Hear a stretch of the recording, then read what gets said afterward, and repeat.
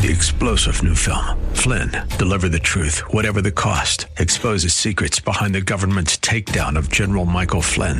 Flynn knew what the intel world had been up to. He ordered the first audit of the use of contractors. This set off alarm bells. He told the truth. He was the most dangerous person for Donald Trump to hire. They had to get rid of Flynn.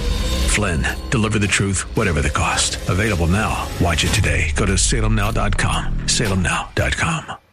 This program is sponsored by the Psalm 127 Fund. For Zion's sake, I will not keep silent. For Zion's sake, I'll not hold my peace. Welcome to For Zion's Sake. Isaiah 62:1 is taken directly out of the Hebrew Scriptures when the prophet Isaiah declared, "For Zion's sake I will not keep silent, and for Jerusalem's sake I will not keep quiet, until her righteousness goes forth like brightness, and her salvation like a torch that is burning." Your hosts for the program are Shelley and June Volk, Jewish believers burdened to see Jew and Gentile become one. Believers strengthened in their faith and for their Jewish kinsmen to come to the saving knowledge of Jesus as the Messiah, the Son of God.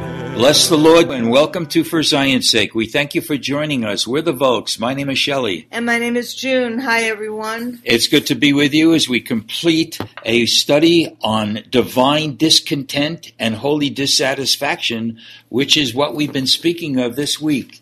And we believe divine discontent and holy dissatisfaction are necessary ingredients to progress and mature in our walk with God. God's promise through Ephesians chapter 3, verse 19, is that we may be filled with all the fullness of God. God wants to fill us more than we are filled today, and we need to progress along that track. We also want to read and refer once again to a very important portion of Scripture in Philippians, because Paul made this statement, and I think it applies to all of us. If you have your Bibles, turn with us to Philippians chapter 3, beginning at verse 12. Chapter 3, beginning at verse 12, says, "Not that I have already attained or am already perfected, but I press on that I may lay hold that for which Jesus Christ has laid hold of me. Brethren, I do not count myself to have apprehended, but one thing I do, forgetting those things which are behind and reaching forward to those which are ahead, I press toward the goal for the prize of the upward call of God in Christ Jesus." This was Paul's attitude, and it should be our attitude. And we looked at various aspects of our life with the Lord, and we see that they all need a progression. We spoke about grace and knowledge and pointed out that 2 Peter 3:18 says, "Grow in the grace and the knowledge of the Lord." We spoke about faith. The apostles even cried out to Jesus, "Increase our faith." They weren't satisfied where they were. They wanted an increase of faith. Again, progressing and going deeper in the things of God. We spoke about the subject of love, and God says we are to abound in love more and more to one another, not just for love's sake, but in First Thessalonians verse 13, he speaks about abounding in love so that he may establish our hearts unblameable in holiness before our God. So love will establish, God will establish something as we love more and more. We spoke about pleasing God. Jesus walked the earth and said, "I do always those things that please him." And without faith, it's impossible to please the Lord. We spoke about the work of the Lord, and it says in 1 Corinthians 15:58, "Therefore, my beloved brethren, be steady, immovable, always abounding in the work of the Lord, knowing that your labor is not in vain." Then we spoke about thanksgiving. We need a life of thanksgiving, whether it's good things we're thanking for or also the difficult times. Ephesians 5:20 says, "Give thanks always for all things to God the Father in the name of the Lord Jesus." Colossians 3:17 says, "And whatever you do in word or deed, do all in the name of the Lord Jesus, giving thanks to God the Father through him." We spoke yesterday about praise, how vital it is to be a praiser of God. Psalm 67 verse 3 said, "Let the people praise thee, O God. Let all the peoples praise thee." Psalm 104 verse 33 says, "I will sing to the Lord as long as I live. I will sing praise to my God while I have my being." And today we'd like to speak about righteousness and the kingdom of God. We need to be filled with the righteousness of God. That will prepare us for the kingdom of God. And there's a dramatic link between righteousness and the kingdom of God. Listen to these verses from the Sermon on the Mount. Matthew 5:6. "Blessed are those who hunger and thirst for righteousness, for they shall be filled." Matthew 5 verse 10. "Blessed are those who have been persecuted for the sake of righteousness. Theirs is the kingdom of heaven." Matthew 5:20. "For I say to you that unless your righteousness surpasses that of the scribes and Pharisees, you shall not enter the kingdom of heaven." Matthew 6, chapter 6, verse 1. "Beware of practicing your righteousness before men to be noticed by them. Otherwise you have no reward with your Father who is in heaven." And Matthew chapter 6, verse 33. "Seek first the kingdom of God and his righteousness, and all these things shall be added to you." Junie, we see this dramatic link between righteousness and the kingdom. And we see in Hebrews 1:8, the writer quotes a tremendous verse from Psalm 45, verse 6. "Your throne, O God, is forever and ever. A scepter of righteousness is the scepter of your kingdom." Romans 14:7. "The kingdom of God is righteousness, peace, and joy in the Holy Spirit." So the righteousness doesn't come when Jesus returns to establish his kingdom, but we have been brought into the kingdom of God here on earth. And one of the indications is that we have received the righteousness of God. His righteousness has been imputed to us. It's not our righteousness, it's the righteousness of God. And so we have to question ourselves, asking, are we filled with his righteousness? Yes. Because Jesus became sin for us, or when dying on a tree, it becomes a curse.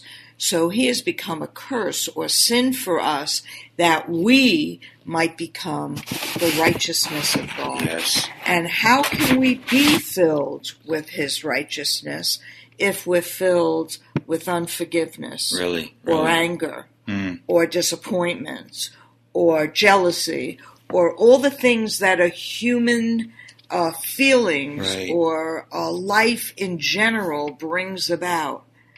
And the answer to that is to cry out to God, first to be born again of his Spirit, and then to cry out to God and give him these things that would hinder his righteousness, Yes, from filling our lives, Amen. that we might be filled with his righteousness to forgive, Amen. and to love, and to worship the Father, Yes. and to always do those things that please the Father. So really, it's a healthy, whole, and exciting walk with the Lord to be filled with his righteousness. Amen. And it's God's Amen. desire, Shelley, to fill us with all of what he is. Amen. Amen. You know, there's a saying in the world, June, that says you are what you eat. And my question to all of us is this: how is your spiritual appetite? Do you hunger and thirst for righteousness? You know, on a natural basis, if there's a loss of appetite, it could very well be a sign of illness. And I believe that's true spiritually. If you hunger and thirst for God's righteousness, God's promise is that you shall be filled. And listen to the words of Jesus. "I am the bread of life. He who comes to me shall never hunger. in chapter 6, verse 51. I am the living bread that came down out of heaven. If anyone eats of this bread, he shall live forever. And the bread also which I shall give for the life of the world is my flesh. How hungry and how thirsty are we, June? And to really see if Jesus, the Son of Man, who is the Son of God, had to give his flesh, really, how much more then do we need to give our flesh? And also, in other words, the scripture says, if we want to be the disciple of the Lord, we need to deny ourselves, take up the cross, and follow him. And so when we deny our flesh and not give in to our flesh, the Spirit of God in us has the ability to fill us with his righteousness and his will and his love and his forgiveness. Amen. Let's look at the point of thirst. John 7:37, Jesus says, if any man is thirsty, let him come to me and drink. He who believes in me, as the scripture said, from his innermost being shall flow rivers of living waters. Junie, who wouldn't want our inner beings to flow with rivers of living waters? In Isaiah 43, verse 3, for I will pour out water on the thirsty land. In the Hebrew Bible, it doesn't say thirsty land, but it says on thirsty ones.